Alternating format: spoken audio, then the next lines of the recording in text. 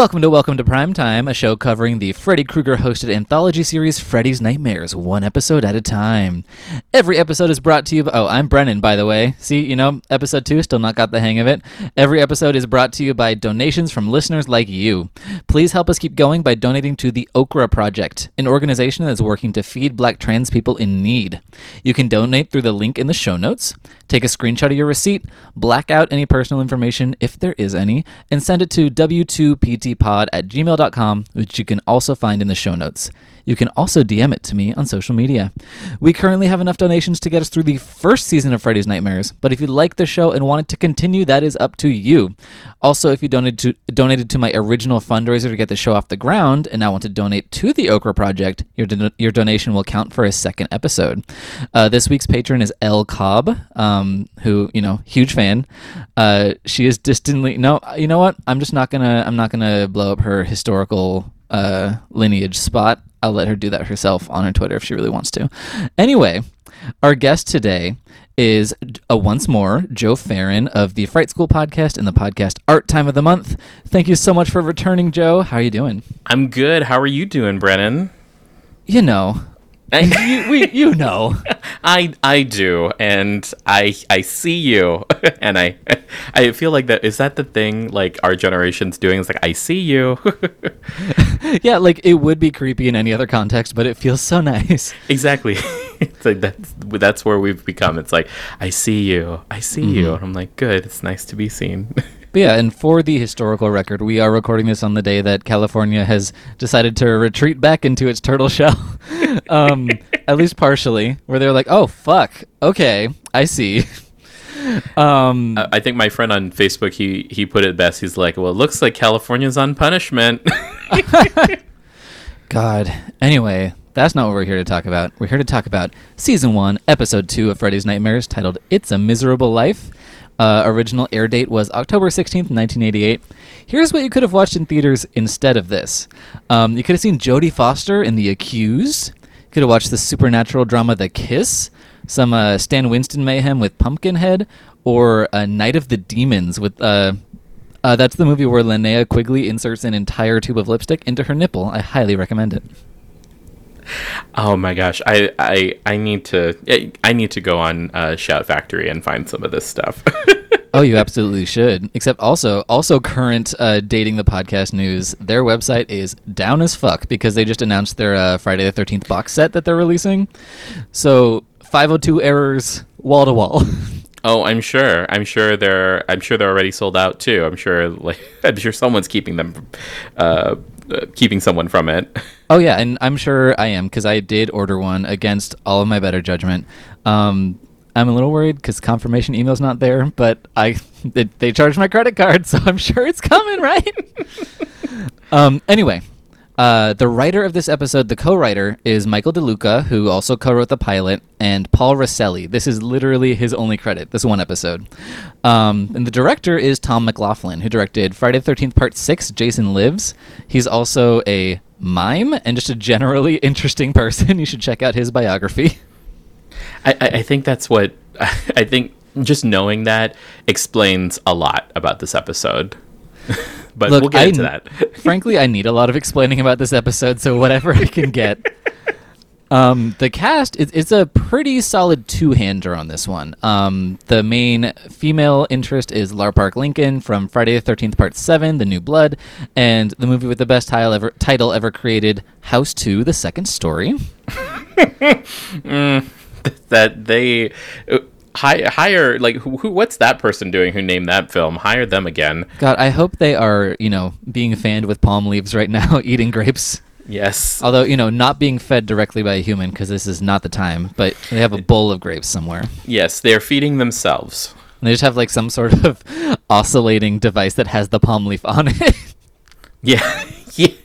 It's like this really elaborate Honey, I Shrunk the Kids, Rube Goldberg type of grape dispensing machine. And what if it was Rick Moranis who decided the title for that movie? You know what? I would forgive him for not having a career and taking care of his kids over the last couple decades. So how dare he? I know that is not the gay agenda that Hollywood signed up for. Exactly. Exactly. Oh my god, I love this. I love coming on here. I love having you. But here, speaking of the gay agenda, the most important thing about this episode is that it stars an extremely 23-year-old John Cameron Mitchell, creator, director, and star of Hedwig and the Angry Inch, and some other movies that I like a little less than Hedwig and the Angry Inch. Oh my gosh. Oh, John Cameron Mitchell. It was a whole journey. I mean, we'll get to it. We'll get to it because there's a lot we have to say. And we shall. Okay, so here comes our plot and commentary. Exterior night.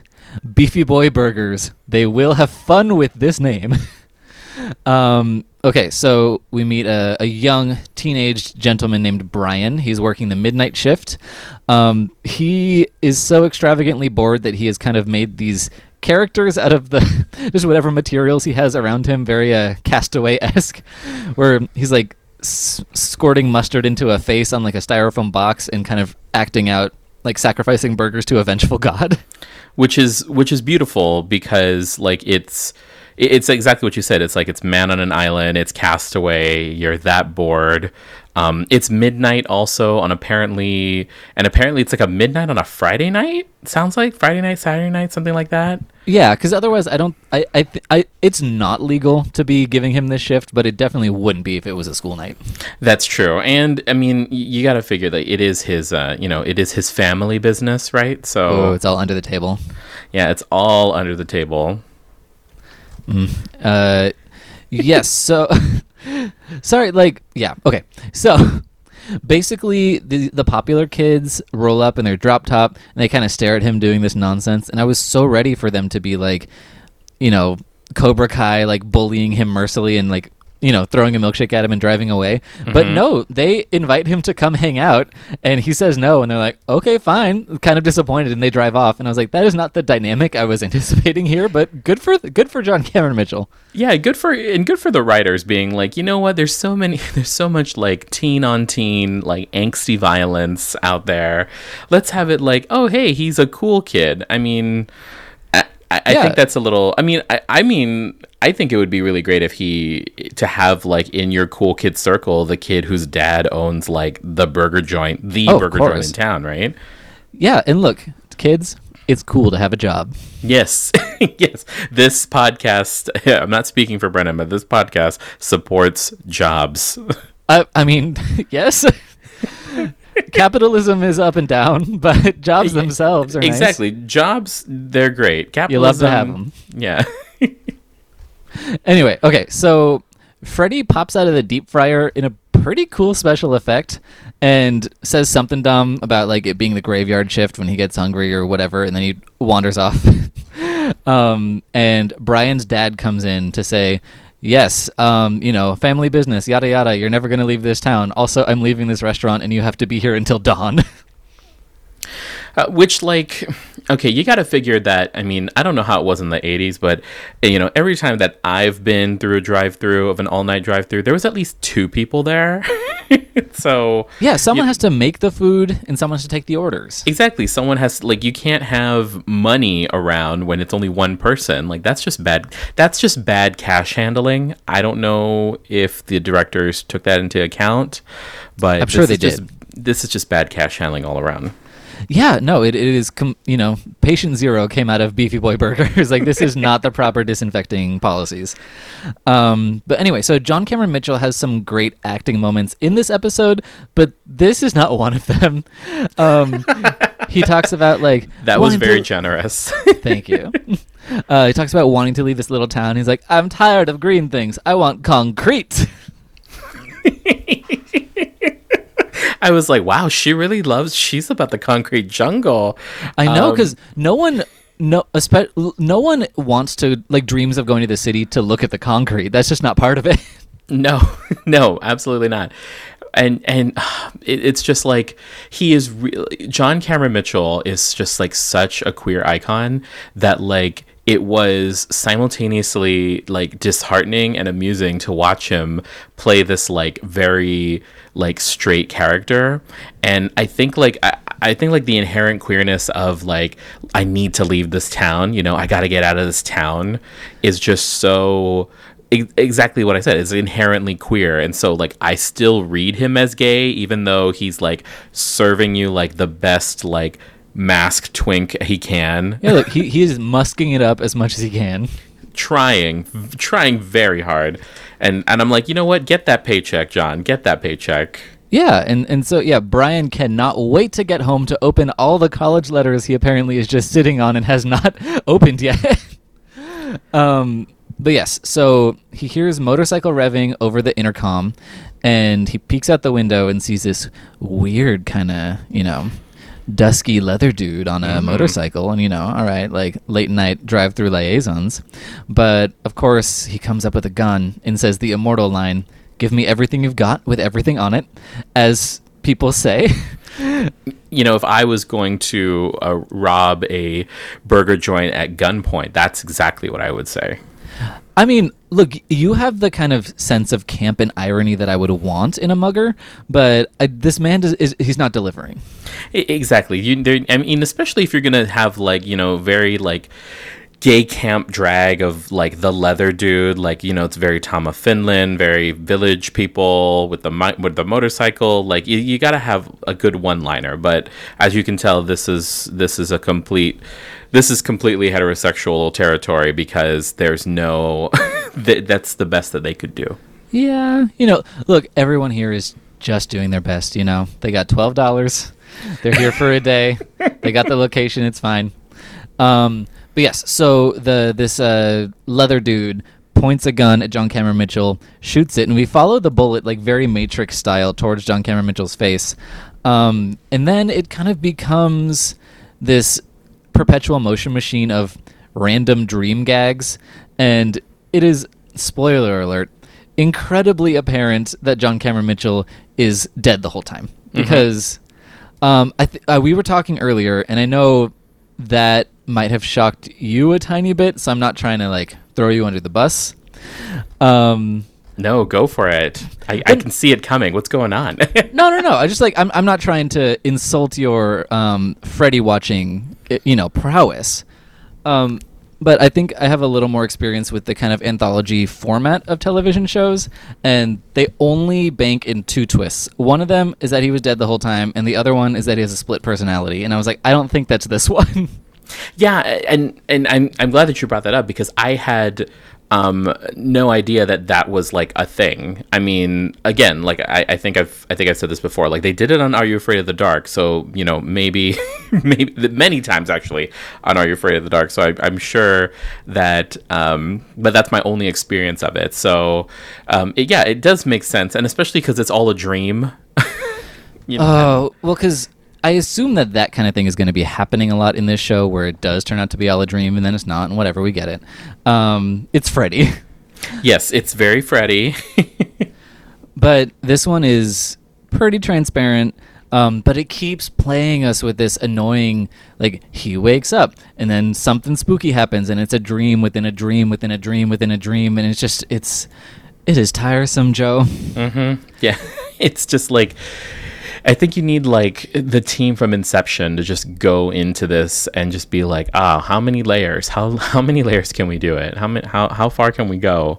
Well, I think maybe they did, because each succeeding dream does feel twice as long as the other dream. Yes. which dear listener, is a thing in Inception, so go watch it, or not. I mean, you don't have to.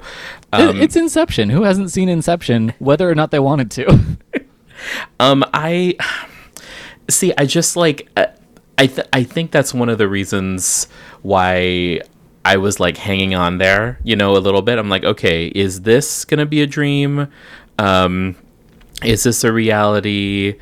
What's going on? And is this the real life? Is it just fantasy? Exactly. Is this real life? It's fantasy. And I think I get a little bit more, I had more questions with like with the subsequent like stuff in the dream sequence.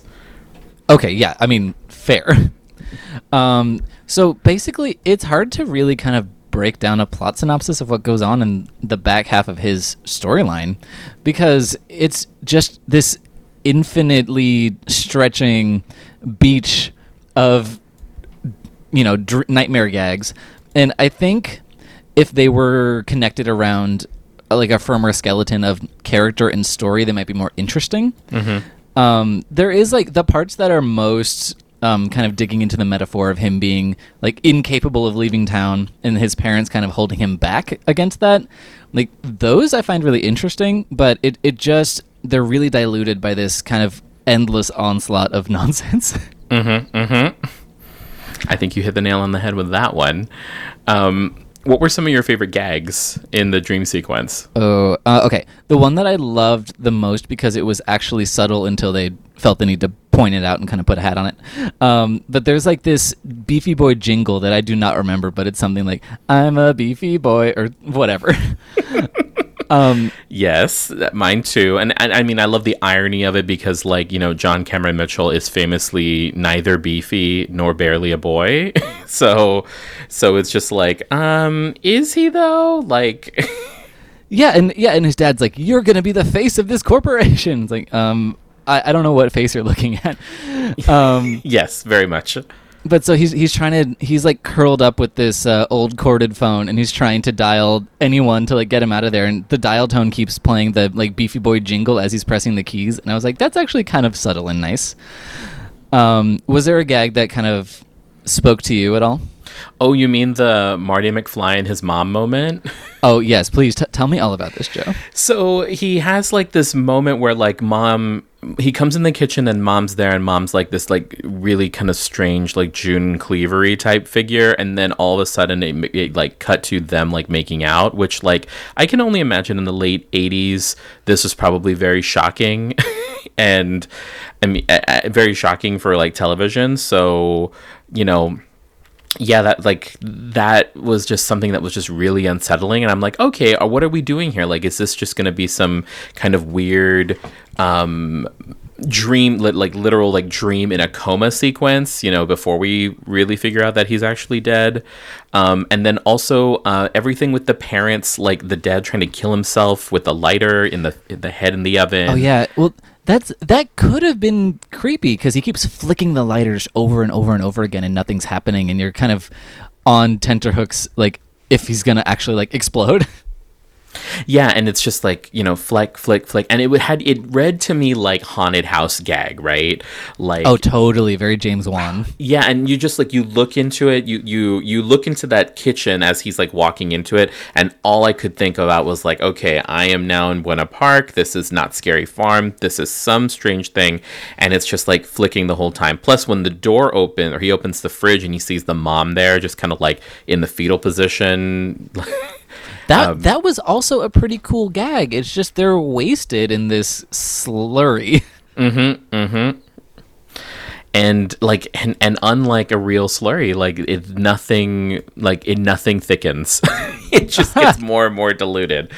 It really does. And concluding with the, you know, cut to credits, we're back in Freddy's liminal space, and he has a little burger patty on one hand, and he picks it up with a claw and says, "Have it my way." And it's like, Freddy, honey, this is nothing. I'm sure there was some really like interesting cross promotion with Burger King at the time. You know that they cut to like the Whopper right after. Look, maybe that's what we're missing is the full context of like having commercial breaks in this, and maybe that would have given us more of a gap to digest the, you know, infinite gags that we are just having shoved down our throats.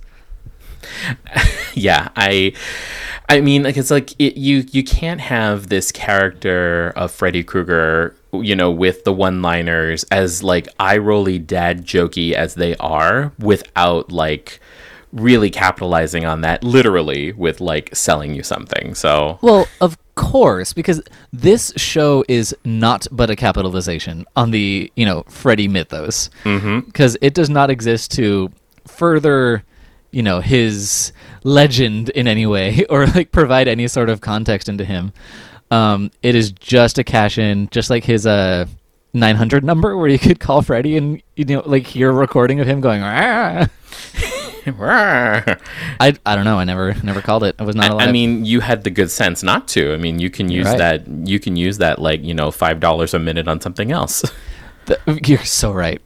Okay, so here's where things take a turn, not for the interesting, But the structurally curious, we have not really mentioned Lar Park Lincoln yet, but she's John Cameron Mitchell's girlfriend. She also gets shot, because it turns out that he's dead, and she also got shot in this like drive-by situation, but she didn't die. So she's taken to the hospital, and the second half of the episode is entirely her story, which is also a perpetual motion machine of dream gags, but is Lar Park Lincoln this time. It really reminded me of, I don't know if you saw that BBC show Cucumber and Banana. Did you see that? You know what? Oddly enough, I saw the clips on Pornhub, but I did not watch the series altogether. Look, it was meant to be seen. Exactly. I'm just like, this is the way that our Lord has intended for, for us to see this show. But is that something that they did on the show? Like they had it because I know it was 2 shows, and that's always kind of confused me about how they were presented together. Yes, so here's how that worked. It was this queer BBC series. Cucumber was an hour-long kind of drama that had this regular ensemble of characters. But Banana was a half-hour show that succeeded that show after every airing and kind of spun off a story of one of the side characters from the episode you had just seen. So if the main Twinkie dude from Cucumber hooks up with a guy, like in Banana, you will see what that guy's life is like and spend half an hour with him. I see. Okay. I mean that's a pretty cool format. It is a daring format, and I really like the format, but I did not like that show. Much to the disappointment of the people who were reading the recaps that I wrote for the backlot, and they were like, "Why do you watch this if you don't even like it?" And I'm like, "I'm getting paid. They asked me to." I'm getting paid. They asked me to. Gay, yeah, sure. I'll do Bring it up. But anyway, so Lar Park Lincoln's in the hospital, and we kind of abruptly just kind of switch gears to her. There's no announcement that this is happening, and that I think is the most interesting thing about the episode. Mm-hmm. But yeah, so she's in the hospital. There's a bunch of new dream gags. It's kind of like the last episode where the guy gets sedated to be operated upon at the dentist, and he all of a sudden sees the hygienist in her bra and panties. Except, sorry, what? No, yeah, that whole thing was just again, like we said, it was classic 80s, very, very much the 80s gag, and that only continues in this episode. Oh, yeah, because now she's getting sedated for surgery, and when she's getting sedated, she hears the doctors talk about having to amputate her legs and her arm, and then the doctors and nurses start making out with each other, and there's a pretty terrible lobotomy scene that has no special effects whatsoever. Yeah. You think that they probably used all their special effects on that on the fryer gag because or Crafty in the liminal space Look, they used that budget on getting Freddy Krueger to say the absurd shit that he says throughout this episode. I mean, again, the Robert Englund, again, we've established that he's worked for 3 days exactly in this entire series. Yeah, and for all 44 episodes. Exactly. So one of those days, you gotta get it paid for with you gotta dip in somewhere, and it's gotta be the effects budget. Yeah, no lobotomy for you. So there's exactly 2 good things about this half of the episode, and they come in quick succession. The first is a pretty spooky hallway scene where she's looking outside her hospital room, and there's this kind of doctor carrying a gurney into this kind of windy, misty, shadowy image, which is kind of cool. And then there is the nurse, who I love. How do we first meet the nurse, Joe? Do you remember? How do we meet her? She's making out with herself. The way that if I was the bratty little brother of a heroine in a teen comedy, I'd be making out with myself that my sister was going to go on a date with the captain of the football team.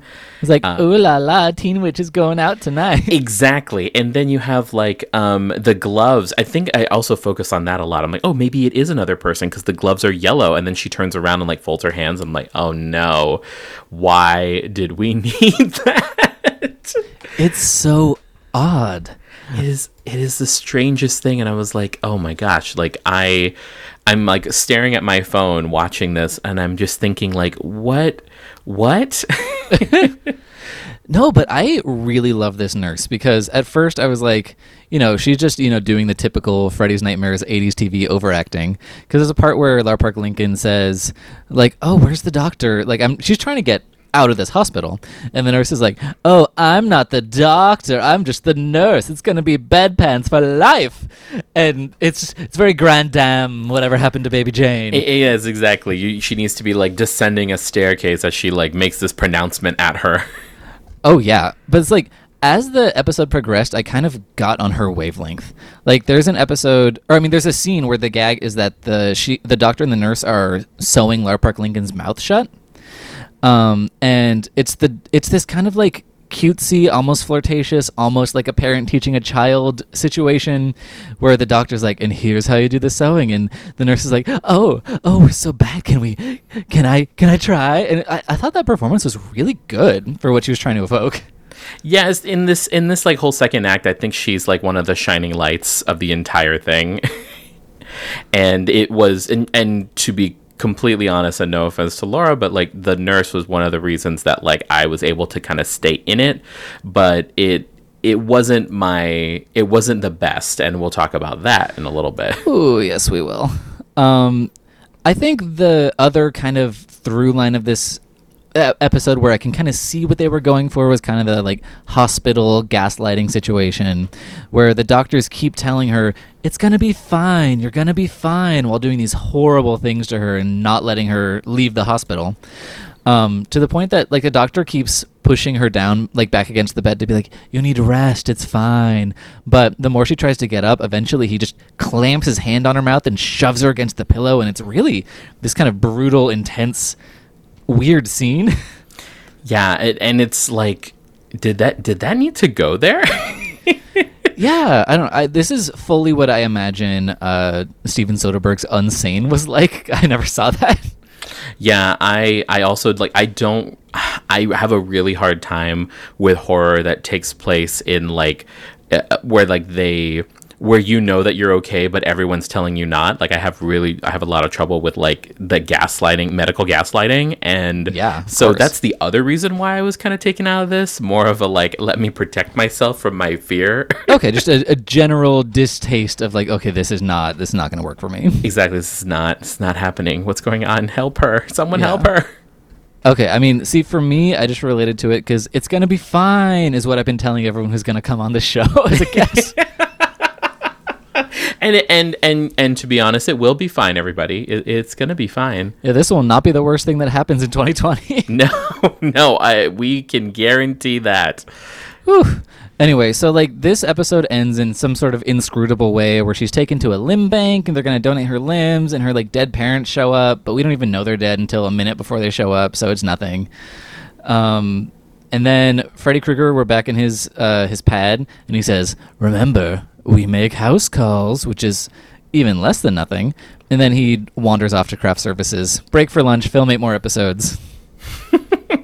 And scene. Like it was very much like and scene. But it just, he wanders off in a shot that lasts about 15 seconds, I feel. We just get to see him slowly just kind of decide where he's going to mosey on off to. I'm telling you, it would be so much better if he was able to skip away like this, like, you know, very fanciful leprechaun, which, like, to me, I've always kind of, like, that's in my mind how I picture Freddy Krueger, is this, like, very kind of, like, you know, the Riddler, Joel Schumacher's Riddler, like I said in the last episode. And that's what I want. That's what I really want to see one day. I don't think I have to go far, but... No, like, and there are like that kind of version of Freddy Krueger you can see. Again, last episode I did not officially recommend that you watch, but did bring up that you were talking about Freddy's origin story, and that is present in Freddy's Dead: The Final Nightmare. Mm-hmm. Sorry, there's fireworks in my neighborhood. It's it's 2020. Yeah, and look, we're in a year that had a 4th of July, so the neighborhood's like, yeah, fireworks forever. Well, it's going to be like, I think I saw something online where it's like, it's going to be one of those memes like in 2040 where it's like, you know, if your childhood didn't consist of these things, you're not cool. And it's going to be like masks, hand sanitizer, fireworks at midnight. God. Okay, so yeah, whatever. What on earth was? Yes. So I think that kind of like impish leaping Freddy Krueger that you want is also present in Freddy's Dead: The Final Nightmare, which is the 6th movie. Again, I don't wholeheartedly recommend it as a movie. I think it has its strengths, but it's extremely silly. But I think that's kind of what you're aiming for, and you want this show to be, and it's just not, because was not paid Freddy's Dead amount of money here. No, that he was not. Anyway, so it's time for our final thoughts. Was this episode a dream? Was it a nightmare, or did it put you to sleep? Brennan, yes, this was a nightmare. Yes, not even on Elm Street. Nightmare at Beefy Boy. This was a nightmare on Beefy Boy. This is a nightmare everywhere. Like it was, and here's why, right? So it didn't put me to sleep because I was awake the entire time because I wanted to see where we were gonna go. Like where are we going with this? Surprise! It's nowhere. Exactly. It's like we are literally on the road to nowhere. And that is a jaunty tune by the Talking Heads that Freddy can skip to. Sorry. My extra nerdy Wes Craven brain, I was not thinking the Talking Heads song. David Hess from The Last House on the Left for that film wrote a song where the lyric is "The road leads to nowhere." Oh, so see, we're working around. This is why I need the education. This is why I go to fright school, so I can know these things. But yes, this was a nightmare. This was a nightmare because it was a nightmare that started off as a dream. Started off as a dream with our John Cameron Mitchell, but it eventually got to this like nightmare realm of just, I mean, my literal nightmare of, being in a medical gaslighting horror. But yeah, like I really wanted to love it, and did I appreciate kind of these reaches that I think are, kind of unique for the time? Yes, but at the end of it, it just kind of left you wanting more. And I mean, it's like, what's worse? Is it worse to like have a dream that you don't wake up knowing that you dreamt but don't remember anything, or is it worse to wake up from a terrible dream? Right? So. Oh yeah, no, I totally get it. It's curious because I think for me, more than rating something a nightmare, I think the worst possible rating you could give is like put you to sleep, because that means it offers absolutely nothing and is engaging you in no way, even if it's not a bad way. Mm-hmm. But yeah, this was a pretty brutal episode. It is like a nightmare in that you're staring down the barrel of that 45-minute runtime, and it just keeps on stretching backwards like a hallway you just can't get to the end of. And I don't know. I really hope not every episode of the show is such a haphazard collection of fright gags, because I know that the cast of a lot of the episodes coming up will not be as interesting to me to watch as Lar Park Lincoln and John Cameron Mitchell, and I don't know if I can handle this without them. Yeah. Yes, and I did look up the show on Wikipedia, and I saw that like they're like at the top of the list of the people who are in it, and then that's pretty much it. And then all the rest of the names I don't recognize, but again, like they could be people who are famous for other things that I just don't know. No, and there's a couple people scattered here and there. Like I know coming down the pike we have a very young Brad Pitt. And Mariska Hargitay is going to show up in 2 episodes. 2 episodes from now. Yes. Oh man, Mariska Hargitay. But we'll save that for that episode. I'm going to let you know what the kind of log line of the next episode is, but first, here's how you can donate to earn an episode of this show. We're brought to you by donations from you. Please help us keep going by donating to the Okra Project. Donate through the link in the show notes. Take a screenshot of that receipt. Send it to w2ptpod@gmail.com, which is also in the show notes, or DM it to me on social media. You can find me on Twitter at It's Raining Brens and on Instagram at The Burning Clem. And Joe, where can we find you? Do you want to tell us a little bit about your 2 podcasts? Yeah, so Fright School is this show where I it's a horror novice. Engage in lovely, witty banter with my co-host, who is a horror expert. And you can find us everywhere. We are on Facebook and everywhere for the podcast to download: Spotify, iTunes, Google Play. And then we are also on our social media on Facebook and Instagram at Fright School. Follow us for memes. And then my other show is Art Time of the Month, which is a monthly arts recap. And that one's on Instagram at Art Time of the Month. And then you can find me on Instagram at jfarron. As you should. Joe is, as you can tell from the past 2 episodes, a luminous voice in the world, and you need more of him. Stop it. Stop it some more. Yes, so our artwork was created by Henry Hall. If you'd like to support trans artists, and you should, you can send him a commission at henryhall.design. Our theme song is Living in a Dream by Pseudo Echo. And yeah, so here's what we're in for next week. On Tuesday's episode, we're going to be covering Season 1, Episode 3, Killer Instinct. A high school track star, haunted by the recent death of her Olympic medalist mother, is given her mother's magic crystal amulet, which brings to life her secret ambitions and extracts vengeance upon those who cause her pain. What? Yeah, did I invite... Look, I thought I was doing you a favor by bringing you on to the John Cameron Mitchell one, but it seems like I made the wrong choice. I mean, I'm a Taurus. I love jewelry, so... Especially if it exacts a curse upon your enemies. Exactly. I'm like, give me just like a strange monkey paw type of situation, and I'm here for it. Oh, and that does give me hope that one will be less of a litany of dream nonsense and more of like a coherent full story, but we'll have to see. We shall see. Yeah, but until then, see you later. Bye. Bye, everyone. Bye. Thank you, Joe, so much. I'm going to stop talking.